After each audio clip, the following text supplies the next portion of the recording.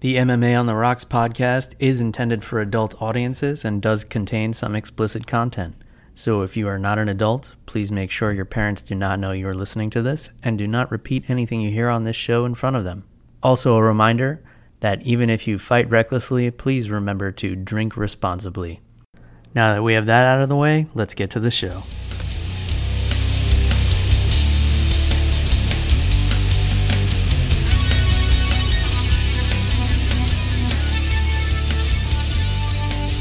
All right, welcome to MMA on the Rocks, episode number 30. Today is Sunday, January 1st, 2017, the first episode of the new year. I'm joined by Jeff the Animal Wilson. Jeff, Happy New Year. How you doing? Happy New Year to you too, Bill. I'm doing not so good because I have to go back to work tomorrow. Yeah, I'm wondering who had a worse weekend, like the people who lost fights this weekend or all the teachers that have to go back to work after 2 weeks off. Surprisingly, in New Jersey, a lot of the schools got off on the 23rd because Christmas was a little late this year, so They only got the 1 week off. So I was enjoying it. When everybody was getting out of school, I was just getting back from visiting you, Bill, so it was fun. Yeah, now you're back in that tropical New Jersey weather. How are you enjoying that? Oh, dude, I love it. It hasn't been too cold up here. Oh, really? That's nice. Yeah, like Christmas, there was no snow. I was out there in a t-shirt and shorts on Christmas. Oh, man, I was actually in a hoodie the other night. It dropped down to 50 degrees, and so, people were getting frostbitten down here in Florida at 50 degrees. Oh, man, I'm sure you had to bust out the North Faces. Yeah, it's crazy to see how bundled up people get when it gets below 70 degrees here. You would think there was a nor'easter coming or a blizzard. The way people walk around. But anyway, we had a huge action-packed weekend of fights this past weekend. I know it was a disappointing UFC for you, the UFC 207 for your girl Ronda Rousey and your boy Dominic Cruz there. But a lot of great fights overall on this card. What was your overall impression of 207 from Vegas? Oh, dude, I thought the UFC knocked it out of the park, man. It was such a great card. Mm-hmm. As disappointed as I was, I thought it was a really great card. Some very shocking results in terms of how the fights actually went. Yep. But overall, it was fun. I was drinking some tequila called Epsilon, I think it was called. It had some dude on a skeleton riding into battle on a chicken, so I knew it was going to be some dangerous stuff. Nice. I would buy that just for that reason. I think I may have had that before, but I don't really remember it. How was it? It tasted a little weird at first, but the more I drank it, the better it tasted, so it was doing its job. That's usually the case. All right, so we won't tag him in this episode. But it did the trick, so that's all that matters. Yeah, I mean, it was tough to get into UFC 207 because the marketing was so strange. Everything pretty much revolved around Ronda Rousey coming back, and Ronda Rousey was not doing any media herself. She appeared on Conan O'Brien and she did some mainstream media, but she wasn't talking to MMA media at all, not even during fight week. And that kind of screws Amanda Nunes because she didn't get a chance to promote the fight either. So I don't know what that did to the pay-per-view numbers. I haven't seen them yet, but it's strange that they would focus the pay-per-view solely on her and not even mention, any of the other great fights. I mean, you had another championship fight on this card. You had former champions fighting on this card, and you had generally some really good scraps that you could promote, and the promotion just wasn't there. I don't know if WME's marketing team just took off early for the holidays or what, but I feel like the promotion was really weak for this fight, and I think Dominic Cruz and Cody Garbrandt tried to make up for it with their social media battles and stuff. I don't know how much that affected the numbers, but generally, the weakest effort in promoting a pay-per-view from the UFC that we've seen in a long time. What are your thoughts on that? Yeah, the publicity for this was weird. There was virtually, at least I felt like there was no hype around it. But I feel like if you were, if you're a true fan and you watch it regularly, you should have been really excited for this card because it was a really good looking card. But we know a lot of you and I know a lot of the names on this card, which I'm sure many casual fans probably don't. Yeah, yeah, for sure. And I I would like to have seen this card built up a little bit more. And like you said, fans like you and I, we know these fighters up and down, but the idea is to get the casual fan to tune in because that's where they're getting the pay-per-view buys. They're when there's a big fight and people want to order it and order some pizzas and hang out at home or whatever the case. That's where you're making your money. So I don't know, but let's start from the top and probably what may have surprised some people and didn't surprise others. And we kind of talked about how this one could turn out, but Amanda Nunes defends her women's bantamweight championship in devastating fashion, knocking out Ronda Rousey in 48 seconds, which is less than she lasted against Holly Holm. What did you think about the fight, and what did you think about Ronda's demeanor leading up to the fight, and any other thoughts around this main event? Dude, I was shocked, man. 48 seconds is about the total time that Ronda was in the cage with her last three opponents before Holly Holm. Yeah, that's fair. So it was surreal, dude. It was like watching Mount Olympus fall. Mm-hmm. I don't know how to describe it. I was just shocked because Ronda Rousey, she looked really confident walking into the cage. Yeah. But once that bell rang, she seemed a little slower, a little frozen at times. Yeah. Amanda Nunes' first couple of punches went right through, right in between her hand, in between Ronda's hands. Yeah. So it was really strange. It felt, I don't know how to describe it. It felt surreal. Yeah. And then seeing her just buckled and wobbled and not being able to stand on her own, it was really sad. Yeah, it was, and her posture and the way she was holding her hand, she had her elbows cocked out, which that's day one of boxing. Keep your hands up and keep your elbows down in front of you, because otherwise it's too easy to push those hands out of the way with some straight punches, and that's exactly what Amanda Nunes did. She just blasted straight down the pipe, and Ronda just seemed frozen. So it was like Nunes beating up a moving statue. What was really disturbing to me was when I heard the isolated audio of Ronda's coach, Edmond Tarverdyan, who obviously is criticized across the board by MMA fans for what he has done to Ronda and what he's done to some other fighters who saw success before training with Edmond, like Travis Brown. This guy is not the most liked coach in the sport. Did you get a chance to hear the isolated audio of his advice to Ronda during the fight, Jeff? I did. I know you sent it to me, and I was checking it out on Twitter. And, dude, it was not anything of sustenance, Nope. Mm-hmm. He was just saying, head movement, make her miss, but that's not technical advice. That's not going to help anybody. Yeah.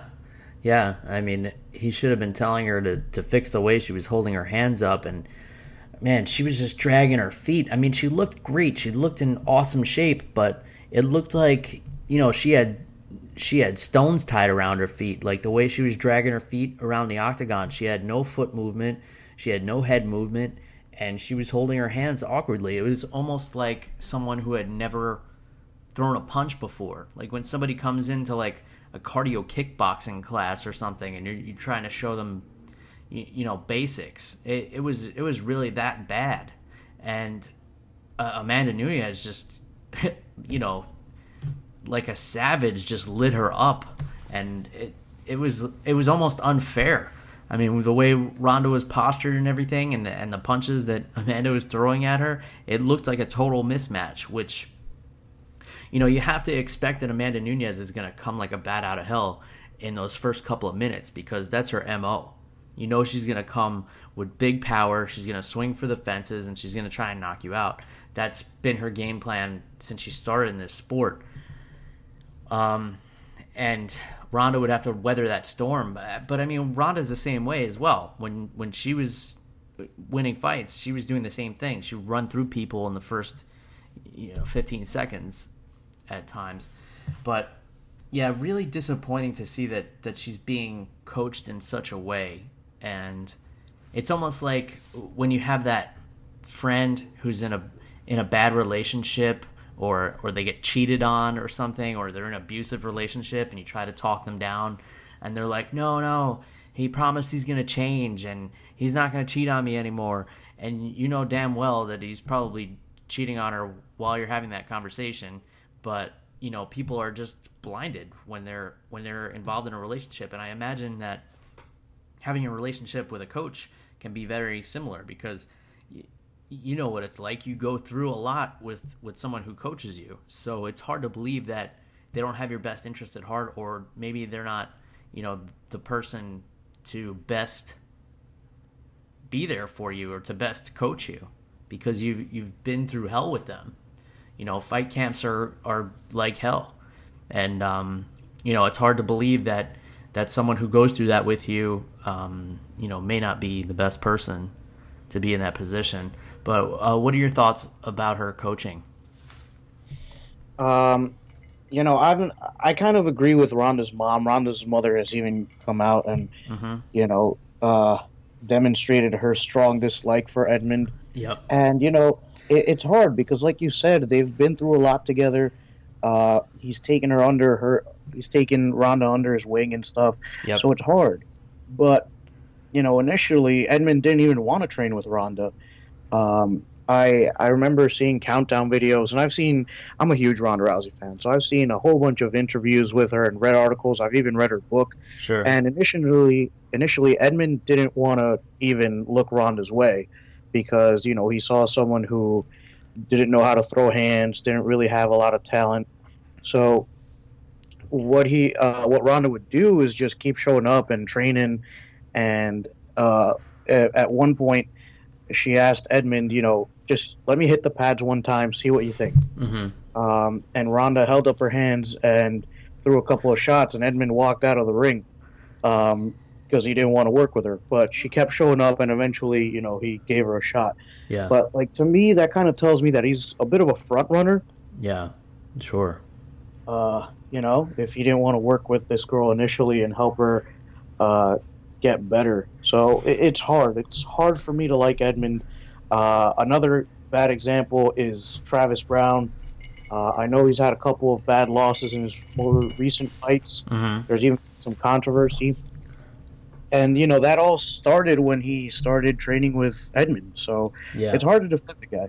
Yeah, definitely. Especially when Ronda's victories didn't necessarily come from boxing, and Edmund is pretty much a boxing coach who coaches MMA.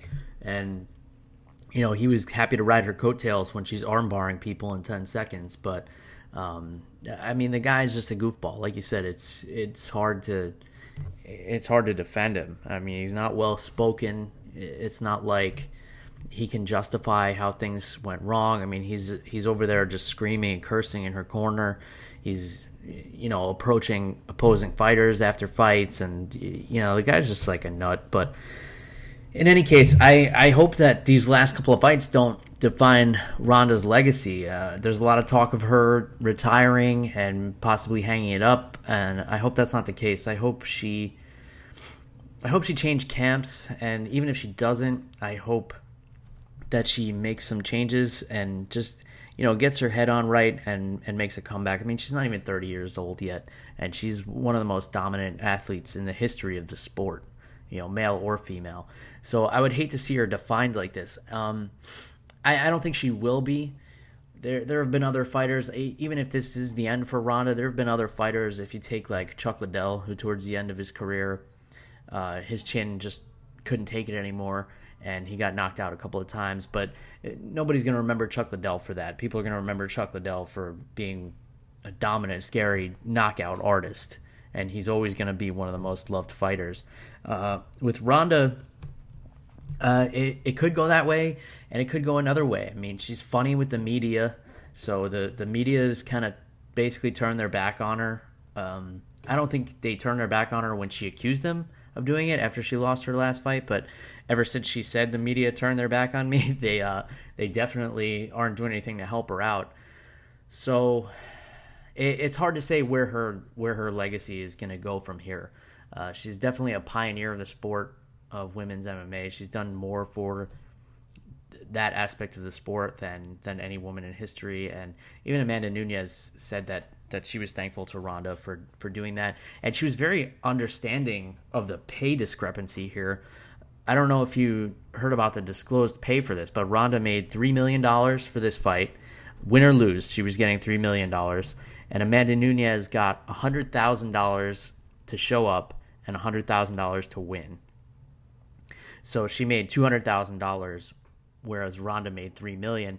And if you listen to Amanda's post-fight press conference, she was very understanding. And she said, I know people wanted to see Ronda come back, and she's the reason people are going to buy the pay-per-views, and she's the reason people are going to buy tickets.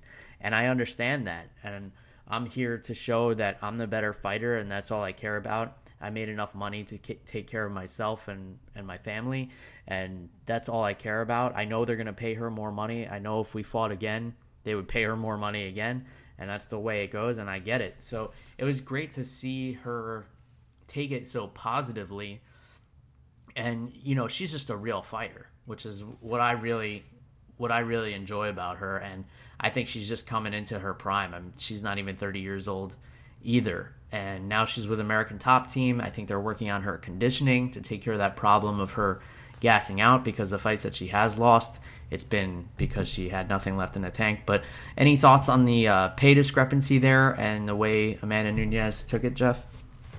Yeah, I think Nunes took it in stride, absolutely. And, like you said, Ronda's a big pioneer, man. Ronda's basically the reason that the UFC even has a women's bantamweight division, and now a women's strawweight division. For sure. And pretty soon a women's featherweight division, Yeah. Oh, yeah. So Very huge soon. credit. Yeah, huge credit to Ronda. I certainly hope that she's not remembered for her devastating losses. I really hope she's remembered for what she's done for the sport of women's MMA. And, credit to Nunes, man. She went in there, did what she had to do. I mean, she shut my mouth for sure. I really thought Ronda was going to win. But, Nunes went out there, kicked butt. And, I like seeing how grateful she is. Yeah. And I like seeing that the money, as huge a disparity as there is, I like that Nunes is like, you know what? I still made my money. I can take care of myself and my training and my family and everything. Mm-hmm. So, you got to love it. Yeah, for sure. After that press conference, I definitely saw Amanda Nunes in a whole new light. And who knows what's next for her in this division. I know this month coming up, we have a big headlining fight between Valentina Shevchenko and Juliana Pena. Do you think the winner of that is deserving of a title shot, or would you go the Raquel Pennington route? Who do you think is next in line for that strap? I think it should be Raquel Pennington. I think she's amassed a good number of victories, and she's beaten some good names too. Her most recent win, Miesha Tate. Yep. Miesha Tate is never an easy fight for anybody unless you're Amanda Nunes or Ronda Rousey. But I think, and also Pena hasn't been very active. I know she had a bad knee injury a couple years back, so we've only seen her fight, I believe, once in the last 2 or 3 years. So I think you need to give it to Raquel Pennington. She's been active. She's got a good win streak going. And honestly, I'd love to see Nunes Raquel Pennington. That looks like a really good fight to me. Very exciting. Fair, yeah. I think you made some great points. I think no matter who they give it to, I could see it. If they give it to the winner of Shevchenko Pena, I could see that being justified. Especially since Shevchenko is coming off that impressive victory over Holly Holm, where she pretty much just worked her over for 3 rounds and shut down her offense. In any case, someone who wasn't necessarily deserving of a title shot in terms of rankings, per se, having, I don't think, ever fought a top 10 fighter, but is now the men's bantamweight champion, is a guy I've been telling you to keep your eye on for a while, Jeff, and that's Cody No Love. So what did you think about his performance over Dominick Cruz? Dude, I was flabbergasted. I was taken aback, man. Cody Garbrandt, he fought really well. He fought smart. It was like watching Dominick Cruz fight against himself. It was crazy. Yeah. No Love's footwork was beautiful. His head movement was absolutely phenomenal. And I feel like he did a good job of using staying power, because usually Dominick Cruz makes other guys hit first. And Dominick Cruz is more of a counter puncher, where he catches you with flurries on the counter. But Cody Garbrandt really turned the tables on him and made Cruz chase the fight. So to me, that was really, really surprising. And, I definitely misunderstood the power that Cody Garbrandt has in his hands. Yeah. I think that in comparison to the other guys who Dominick Cruz has fought, I think Cody Garbrandt might be probably the hardest hitter in the bantamweight division after seeing that fight on Friday. Yeah, for sure. I mean, his power is ridiculous. I don't think anybody could have predicted this fight going down the way it did, especially with the lead up, with Cody walking out on an interview. It seemed like Dominick's trash talk really got in his head. And, he was talking about Cody's girlfriend and trolling her on social media and stuff like that. And Cody was getting visibly upset. But you saw a completely different guy step in the cage. He was so composed. He didn't try and jump on top of Dominick when he had him rocked a couple of times. He dropped him 3 or 4 times, I think, right? Yeah. And there was one instance, I think it was in the third round, where he dropped him hard, where you could almost see that fight being stopped. And then all of a sudden, Dominick Cruz just pops back up as if they had just hit a rewind button, and he's just back up on his feet. So you have to admire the chin of Dominick Cruz, because he took shots that would have finished a lot of guys. Obviously, he's never been knocked out in his career, and he showed that he could definitely take a punch. And I don't know what would have happened if Cody did jump on him when he dropped him. We've never really seen much of Cruz off of his back. So we don't know what kind of jiu-jitsu game he has, if Garbrandt would have been in any trouble there. But definitely impressed with Cruz's chin in that fight. Definitely impressed with Cody's style. And if you told me before this fight that it was going to a decision, I would say 100%, I would bet everything I own that Dominick Cruz would have won. Because we said when we were breaking down this fight, I thought that Cody would, if he was going to win, it would be because he managed to land a shot on Dominick Cruz and put him away. But the fact that he won a decision, the fact that he was able to showcase amazing footwork and composure, so impressed with this kid. I mean, he's only 25 years old. He's the champ, undefeated. And I think more impressive than all of that was the fact that he sacrificed a corner man so he could have that young kid in his corner. Who, did you hear the story behind the kid that was in his corner, Jeff? I only know so far as I know the kid had leukemia at about 5 years old, but that's all I know. Yeah, so he's from Cody's hometown. So Cody met this kid, just from being from the same town, and saw the struggle that he went through, and basically made a promise to him that if he became the UFC champion, he would be right there by his side. He put the belt around the kid, and he got very emotional in the press conference, saying that this kid is the reason that he fights and the reason that he pursued the championship so hard, and it was their goal together, and he couldn't have done it without him. It really puts things into a different perspective, because Cody comes off as kind of a thug. He's not very well spoken, like Dominick Cruz says about him. He's got tattoos up his neck. He swears a lot. So this was definitely something else that was unexpected about him. But wow, what an awesome story that he basically sacrificed a corner man. Because you're allowed to have 3 coaches in your corner. So he took 2 coaches, and he took this kid to be in his corner for the championship fight. And then won the championship for him. This is something, out of a movie pretty much. Yeah, definitely. And like you said, you gotta respect the guy. Yeah. He's got a big heart. It's obvious. But going back real quick to the fight, another thing that we haven't mentioned is Cody Garbrandt's wrestling, man. Oh yeah. He was I believe he was a state champion wrestler in high school, but in the first round he landed a beautifully timed takedown on Dominic Cruz off of a slipped shot, and he just dropped him quick. It was beautiful to watch. And a few times later on in the fight, Dominic Cruz went for a takedown, and it got stuffed like a Thanksgiving turkey. Man. Yeah. So Garbrandt was good all over the place, and he also never looked tired. He never gassed out.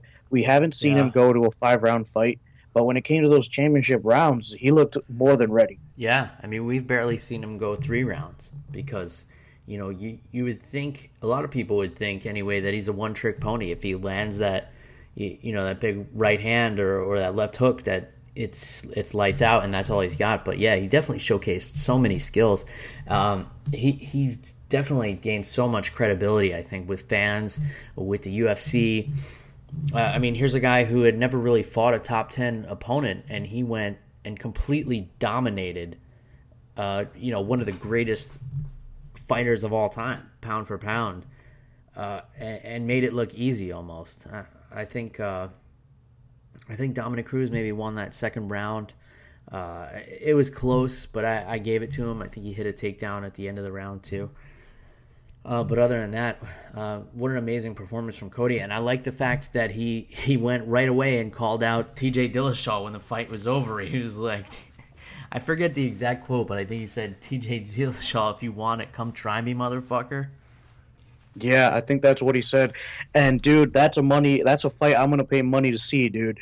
I would love to see these two guys both coming out of Team Alpha Male. I'd love to see them go at it. Yeah, especially with all the drama with TJ Dillashaw leaving Team Alpha Male, with Dwayne Bang Ludwig pulling him away from that camp.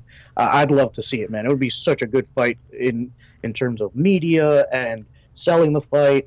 It wouldn't be that hard. It's got money written all over it. Oh, for sure. And even Dillashaw said in the post-fight press conference that he was impressed with Cody, and that Cody usually fights a lot more aggressive, even in the gym. So he was surprised with his composure. But let's move on to Dillashaw and his performance against John Lineker, which was pretty much flawless for 3 rounds. He didn't really let Lineker get his game plan off. He threw him off. He had some beautifully timed takedowns. I mean, some of the best timed takedown transitions I've seen in a while. So really utilized his wrestling, had a great game plan, and threw some flashy moves in there too. And we went for a rolling calf cutter towards the end of the 3rd round, and it looked like he had it locked in there. I think Lineker's knee is going to be feeling pretty torn up this week. But what did you think of Dillashaw's performance there? I agree with you. It was flawless, man. He never let John Lineker get his offense going. Mm-hmm. He had him on his back. I mean, dude, TJ Dillashaw, maybe it's hard to remember because of his loss to Dominic Cruz, but TJ Dillashaw's for real, man. Yeah, and that fight was super close. I remember right after it had ended, I had scored the fight for Dillashaw, and then I had went back and watched it again, and I could see justifying Cruz getting the decision. But that was a super close fight, which is why Dillashaw thought he deserved the title fight after his last win over Renan Barão, which is hard to... Wait, was it Renan Barão that he just fought? I believe it was Rafael Assunção. Rafael Assunção, that's right. Renan Barão is who he beat for the title. But yeah, Rafael Assunção, UFC 200. But so after a razor-close decision against the champion and then winning your next fight impressively, you would think that he would have been in line for that title shot, but they give it to this kid who basically talked his way into a title shot, and then it turns out that he was deserving of it. But Cody actually backtracked, and at the post-fight press conference, he said, "I know I called out TJ Dillashaw, but Dominic Cruz is the greatest champion of all time. So if he wants an immediate rematch, I can't deny him that. So which fight would you rather see, Jeff? Would you rather see a rematch between Cruz and Garbrandt, or would you rather see the contender Dillashaw get the shot? Now, the Dominic Cruz fan in me wants to see Cruz get the rematch, but the rest of me is saying shut up, because TJ Dillashaw versus Cody Garbrandt needs to happen. Yeah. This is such a big draw for me, at least. And, you know, with all the history with Team Alpha Male and Dillashaw leaving, you have the makings of money maker fight. Yeah. And especially with the trash talk already starting on Cody's end anyway, because obviously they used to train together, and Cody says, you know, I already know who the better fighter is, so this fight doesn't even need to happen. But so it'll definitely be interesting because, you know, they used to train together, but obviously Dillashaw is a different fighter than he was when he was with Team Alpha Male, so that's a huge fight. I mean, that could easily headline a pay-per-view at this point. I think you got two big enough stars to do that, and it may be the first time for the men's bantamweight that there's a headlining pay-per-view, right? I think. Maybe, it's been a while. I may be making that up, but because even the last time Cruz fought Faber, that wasn't the headline. It was the co-main. Underneath Rockhold and Bisping, I believe. In any case, I want to get into some of the rest of this card. Dong Hyun Kim won a split decision over Tarek Saffiedine. How did you score that fight, Jeff? Did you give it to Kim, or did you think it was a poor decision? I gave it to Kim. Okay. I really thought that Saffiedine only won the first round, but I was watching this fight because to me it was a little bit boring. Yeah. I was expecting a more exciting fight out of these guys. I like watching both of these guys. So unfortunately, I felt like the fight didn't deliver, so I wasn't paying too close attention to it. But I thought Kim got the decision. I thought he deserved it. Yeah, I got to be honest with you. I was ordering more pitchers of beer and kind of scanning Twitter during this fight, so I wasn't that into it either. And I was in, you know, a crowded bar and stuff, and there was people watching college football. I think there was some big college football game going on, and I think it was Florida State. And obviously, I was in Florida. I was in Daytona at the time, so I went across to the other coast for a couple of days. But, yeah, I didn't really pay much attention to that fight. The fight I was watching, though, was Ray Borg and Louis Smolka. And Ray Borg's another guy I believe I told you, Jeff, to keep an eye on. And he had some impressive jiu-jitsu. Both of these guys had impressive jiu-jitsu. This was a very technical fight and a tough fight, and the second loss in a row for Louis Smolka. So I don't really know what you do there, but Ray Borg looked pretty good. What did you think about that? Yeah, I thought Ray Borg looked awesome, man. I thought this was one of the most exciting fights on the card. Mm-hmm. Unfortunately, it didn't get any awards like Fight of the Night or anything, but this was a really exciting fight. I enjoyed it, and I thought Ray Borg, I thought he was pretty dominant, especially on the ground. So it was really exciting to watch. Yeah, for sure. Very technical fight. I would be excited to watch either of these guys fight again. I think Ray Borg takes a big leap forward, and I think Louis Smolka takes a big leap back, but these are both two young guys, so they definitely have bright futures in that flyweight division. And then another fight that I didn't really watch at all, and you had to kind of inform me what happened. I didn't really care to see this fight, which was Neil Magny versus Johnny Hendricks. And the reason I didn't care was because Johnny Hendricks missed weight again by about 3.5 pounds, I think. Is that correct? Yeah, he weighed in at 173.5. But Bill, listen, I'm going to defend him this one time because it was closer than his usual 8 pounds over. Fair. He usually weighs in at about 181. So, yeah. But anyway, going to the fight real quick. Johnny Hendricks won this fight. Johnny Hendricks was dominant all 3 rounds. Neil Magny was pretty good off his back, but he spent most of the fight on his back.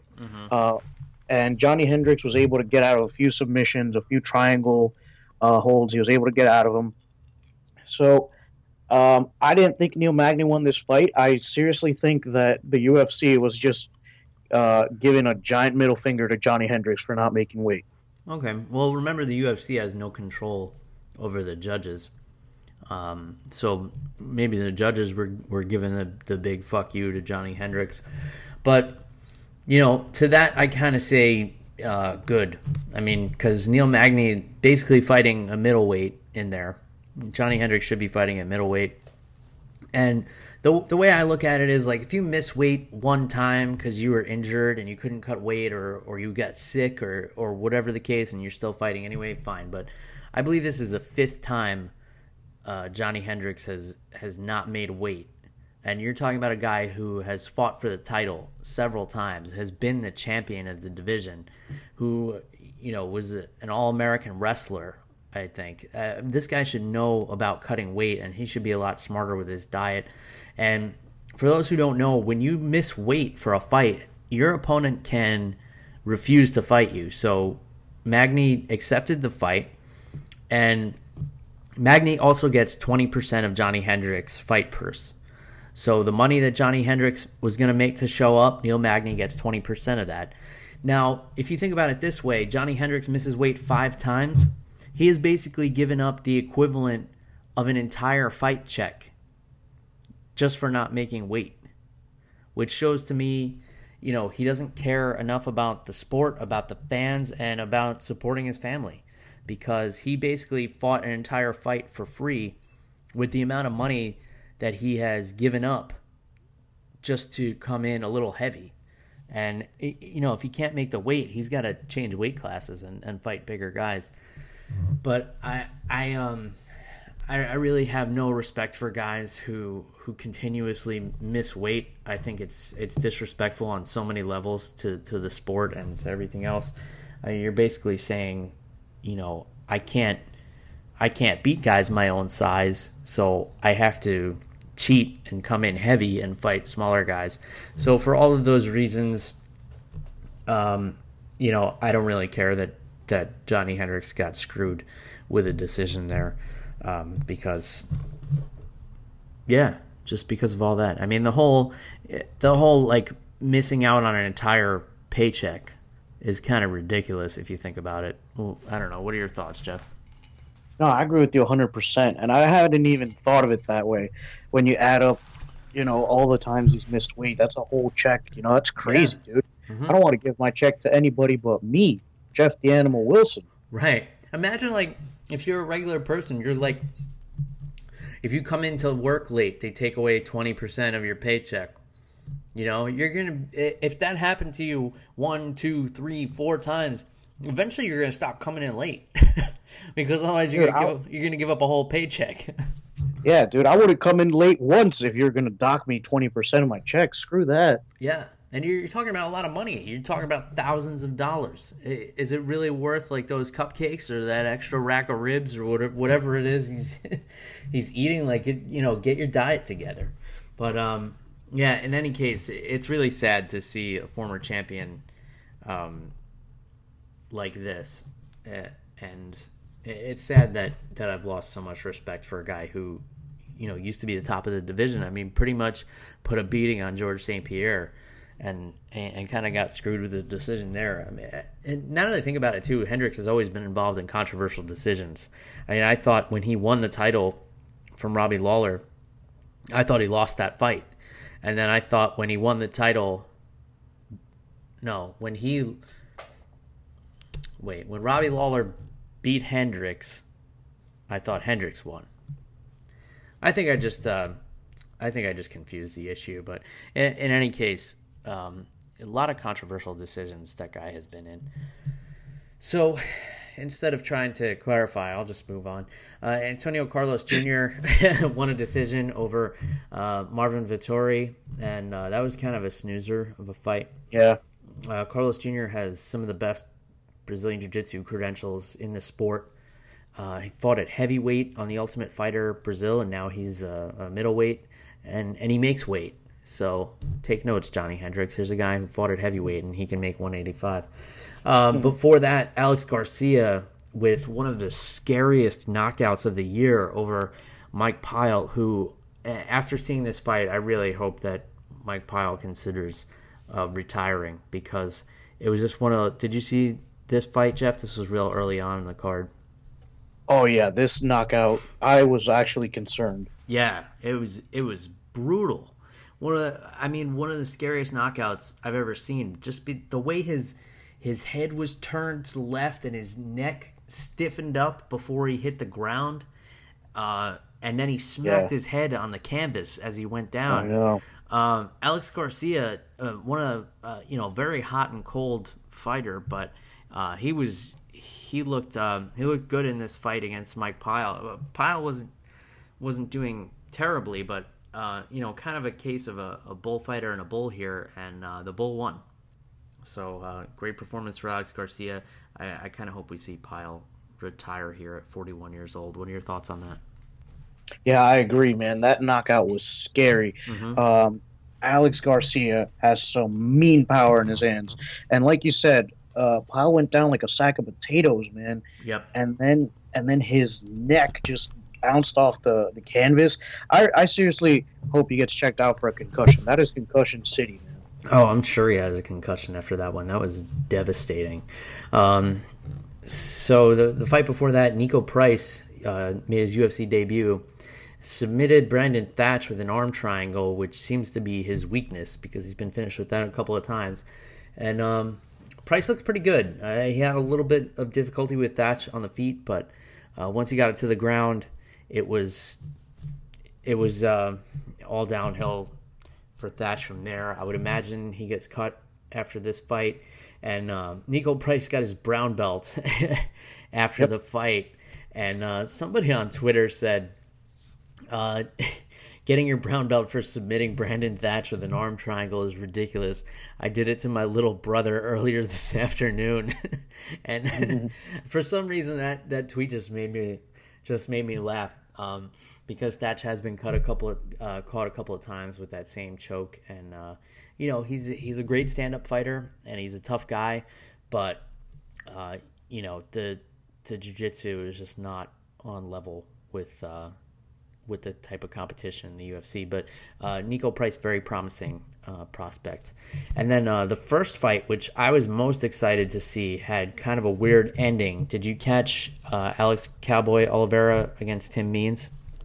I didn't, but real quick, just to go back to the Nico Price fight. Sure. I don't know if you were able to see it, but the arm triangle that he got was like weird, because he locked it up, but he locked it up with like a rear naked choke grip instead of the traditional hand-to-hand arm triangle. Yeah. And he had his knee on Thatch's belly to keep him from turning over, I guess. Yeah. But it was the craziest thing I've ever seen. I feel like he didn't get his brown belt for submitting Thatch. I feel like he got his brown belt for basically inventing his own choke.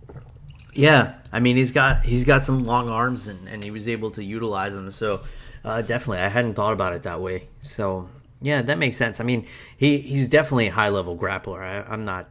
I wouldn't debate giving him the brown belt, but I just thought it was funny.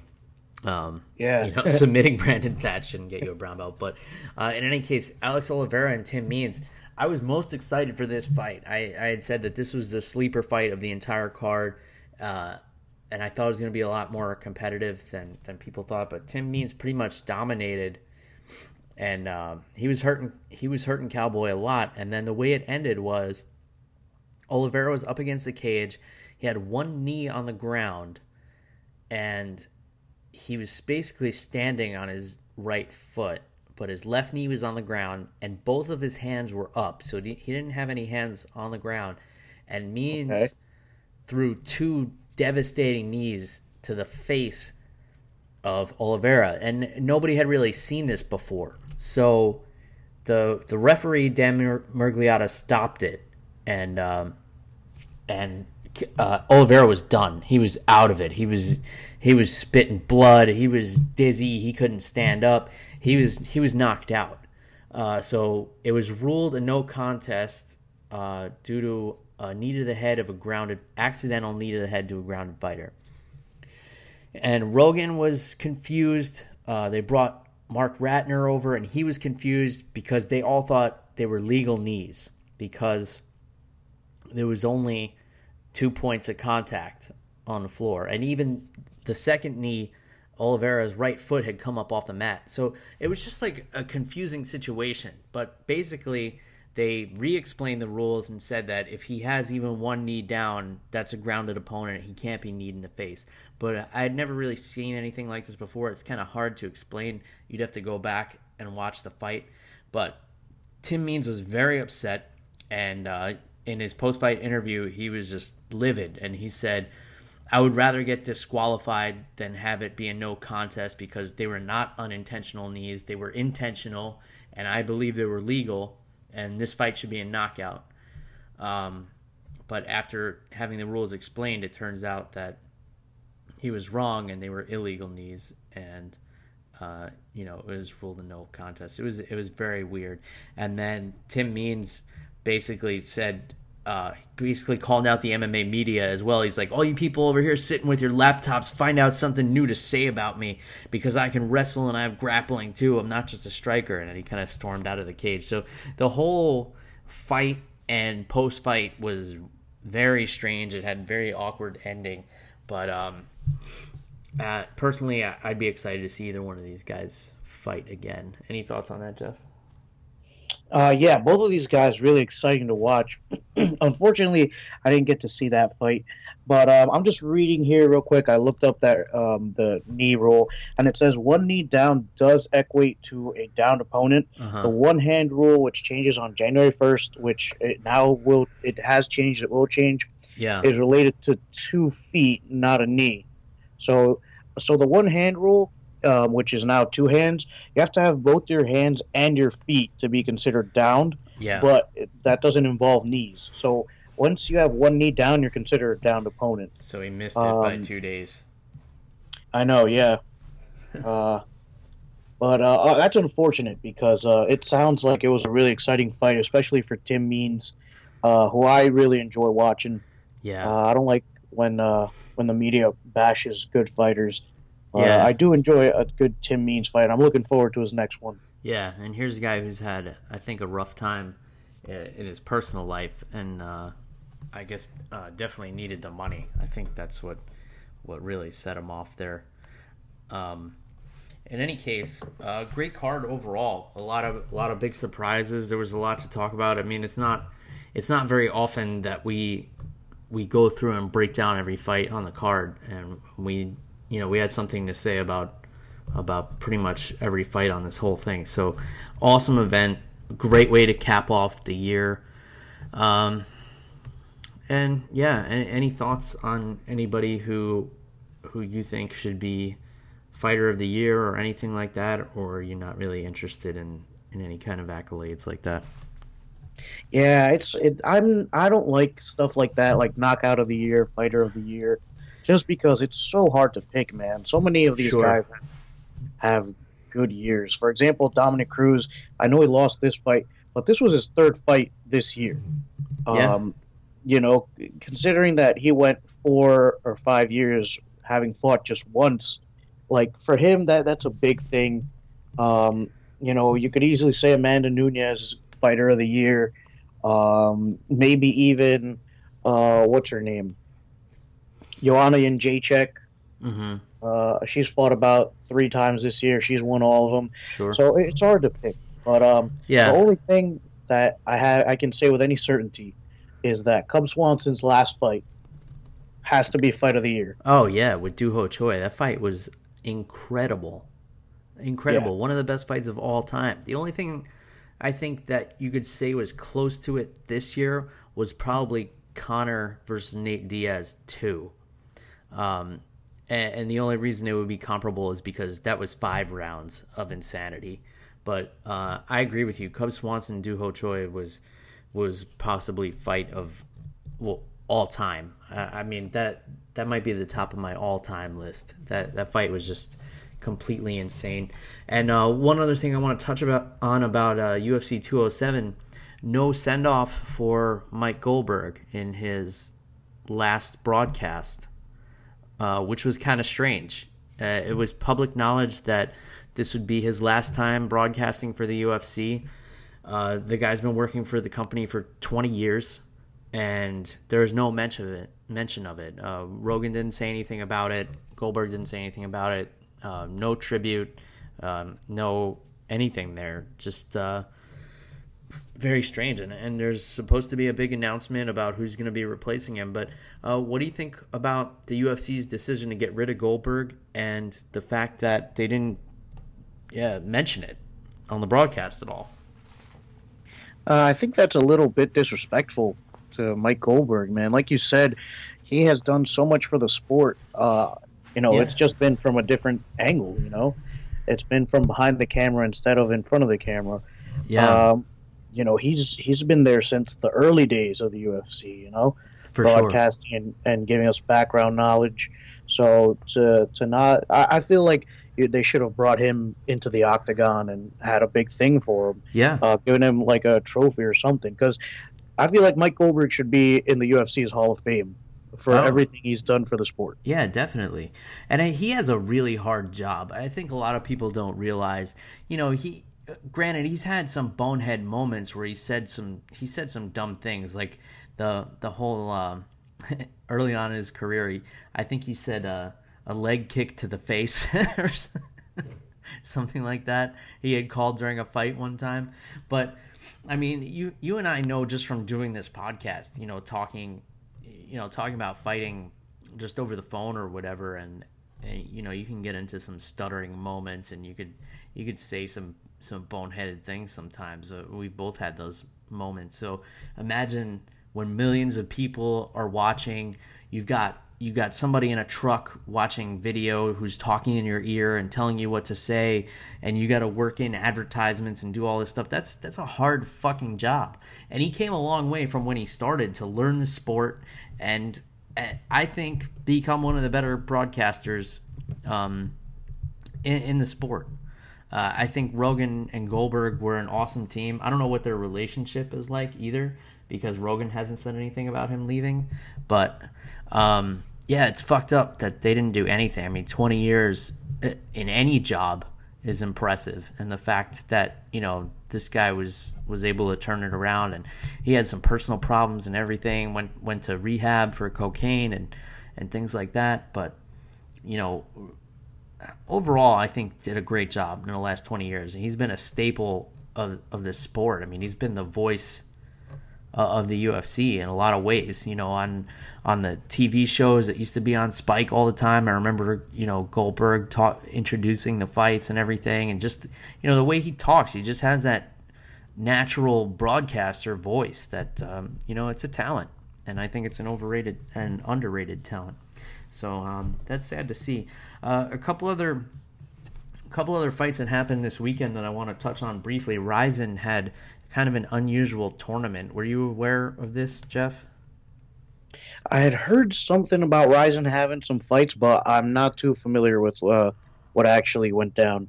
Yeah, so Rizin did a weird kind of tournament where it was a 4-man tournament.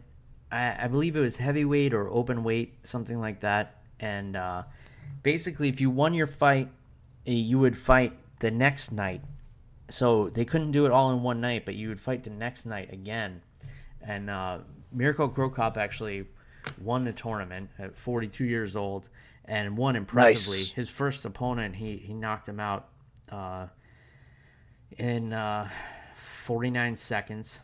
This guy, Caldo Huvelson, I don't really know who he is, but he's a big-ass heavyweight. And then Amir Alakabari was the opponent in the second round, and Mirko knocked him out in about 2 minutes.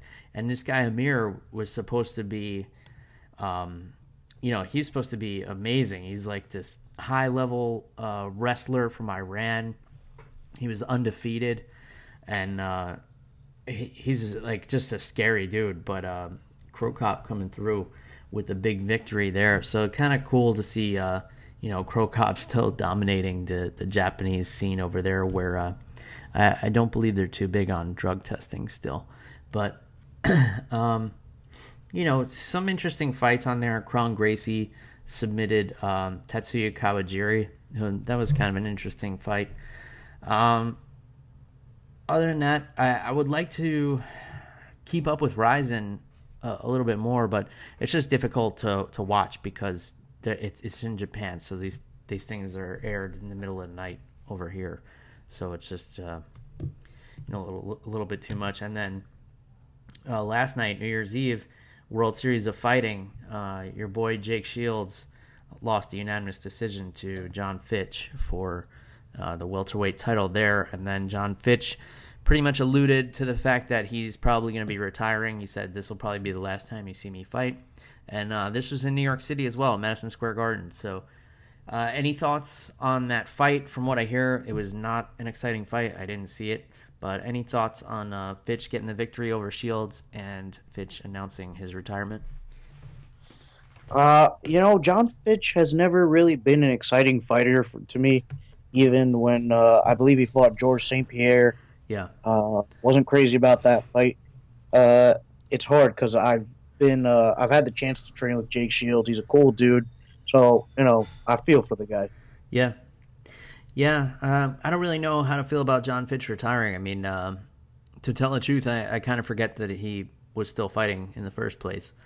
I read about this. I totally forgot about this card too. So I didn't catch it. The main event, Yushin Okami defeated Paul Bradley by split decision. So looking up and down this card, there was nothing that really jumped out at me. Jared Rosholt, who was a former UFC heavyweight, got knocked out in a minute. So I don't know what kind of level of talent World Series of Fighting has, but it's just too much to keep track of at this point. There gets to be a point where there's just too much to watch. And anyway, while I was over in Daytona, I took a trip up to St. Augustine, where they have a distillery. So of course I had to check that out, and they have a tour you can do there. It's called St. Augustine Distillery. I skipped the tour because I didn't really care to hear how they make the whiskey. I assume it's pretty much like anywhere else, and went straight to the tasting room. And they do a bunch of things there. They do a vodka that was not the smoothest vodka. They do a gin that I didn't try because I don't really drink gin. Gin never goes well. Yeah, I just don't get it. I've tried. I've talked about it. I talked about it on the show before. I had a gin that was made out of honey one time, and that actually was really tasty. It was a distillery out of Vermont that does that, and the name of it is escaping me. But if you go back on my Instagram feed, you could definitely find the name of it, and I'll tweet it out later if anybody's interested. But yeah, so they do the vodka, they do the gin, they do a rum that was so-so, and they do a couple of different whiskeys. They do a double cask bourbon, which I actually bought a bottle of, and I tweeted that out the other day. I was drinking that during the prelims of UFC 207, and that's really tasty. And then they do another bourbon that's aged in port wine barrels. So port wine is a dessert wine. It's a little bit sweet. So they take the bourbon, and after they make the port wine, they put the bourbon in the barrels and let it kind of sit there and soak up some of the flavors of the wood and some of the sweetness of the wine. And it sounded really interesting, but it wasn't anything out of this world. I mean, it was just kind of a little bit of a sweeter whiskey. But I did pick up a bottle of the double cask bourbon, and they also sold Bitter Milk, which I'm a big fan of. So Bitter Milk is a company out of Charleston, South Carolina. I think it's like a mom and pop company, and it's they make old fashioned mixers. So if you don't know what an old fashioned is basically bourbon, and it's mixed with usually sugar and bitters and some spices. So Bitter Milk basically makes a mixture, and it has everything. It's a little bottle of liquid. It has everything in it that you need to make an old fashioned at home. So all you do is make to make the drink. It's just 4 parts rye or bourbon whiskey and to 1 part bitter milk. So It's good stuff. It's got cane sugar, water, molasses, orange peel, and some spice in it, and it's really tasty, and it makes a really nice old fashioned. So the St. Augustine Distillery, a little bit commercial, a little bit tourist trappy, but the bourbon is solid. I definitely recommend it, but the biggest find for me was the bitter milk mixture, because I do like an old fashioned every now and then, and I actually enjoy them with some black cherries in them. So if you want to make your own old fashioned at home, I recommend get yourself some bitter milk and get yourself some black cherries. And that was pretty much all I had. One other thing I heard, Jeff, is that Gilbert Melendez announced that he wants to drop down to featherweight. Any thoughts on that? I don't really know what to think. I mean, he hasn't been too impressive at lightweight. Yeah, not lately for sure. I mean, his last performance pretty much got dominated by Edson Barbosa. I know he used to fight at featherweight, and then because of some teammate conflicts, he had to move up, and now he wants to go back. But I mean, he's much older now. I feel like we're looking at an Anthony Pettis scenario here, where he may not be able to make the weight at this age, but if he can, and he can do it easily. I mean, he was never a huge lightweight, so if he can make the weight easily and it's not an issue, I could see Melendez being competitive in that division for sure. But if he can't, and he moves down a weight class, and he either can't make the weight or he's not competitive, then I don't see him having a very long future in the UFC. What do you think? Yeah, I agree. I wouldn't count out Anthony Pettis just yet, though. I feel like he's still got a lot of fight left in him. But I agree. I don't know if going down a weight class is the best decision right now that Melendez and even Pettis are a little bit older. Sure. Because, your body doesn't lose weight the same way when you're 25 and when you're 35. Oh, yeah. It's a lot harder. So I don't know if dropping a weight class is the best decision, but Melendez is always fun to watch. So I'd like to see him get back in the octagon as soon as possible. Yeah, I agree. I think Pettis still has some fight left in him. The only comparison there was that he's just not physically able to make the weight. So right. I thought that might be the case with Gilbert. And so we did some fights. We talked some drinks. Sorry we don't have better drink recommendations for you guys, but I did have a good drink mix for you, and if you want a tequila that has a cool label, and we'll do the trick. What was the name of that tequila again, Jeff? I think it's Epsilon. I'd have to look it up on my phone. Yeah, that sounds right. The label has a skeleton riding a chicken into battle. I mean, how cool is that? You're going to have a good time if you remember it. Yeah. Well, that's why we got to take pictures, and that's the way of a smartphone. In any case, any other kind of encompassing thoughts on 207 or Rizin or World Series of Fighting or alcohol or anything like that, Jeff? I got nothing. All right, cool. Well, if you want to get in touch with Jeff, as always, at @animal_Wilson on Twitter. If you have anything you want to say to me, it's at MMA on the Rocks, Twitter, Instagram, Facebook, or you can go to MMAonTheRocks.com. You can find the show, if you're listening anywhere else, on iTunes, Google Play, Stitcher, TuneIn, or anywhere else you can listen to podcasts. And if you're digging the show, please go on and leave a review. And let us know what you're thinking and drinking. All right, that's all we got. Happy New Year, everybody. And we're looking forward to carrying this show on to 2017. Cheers, everybody. Goodbye.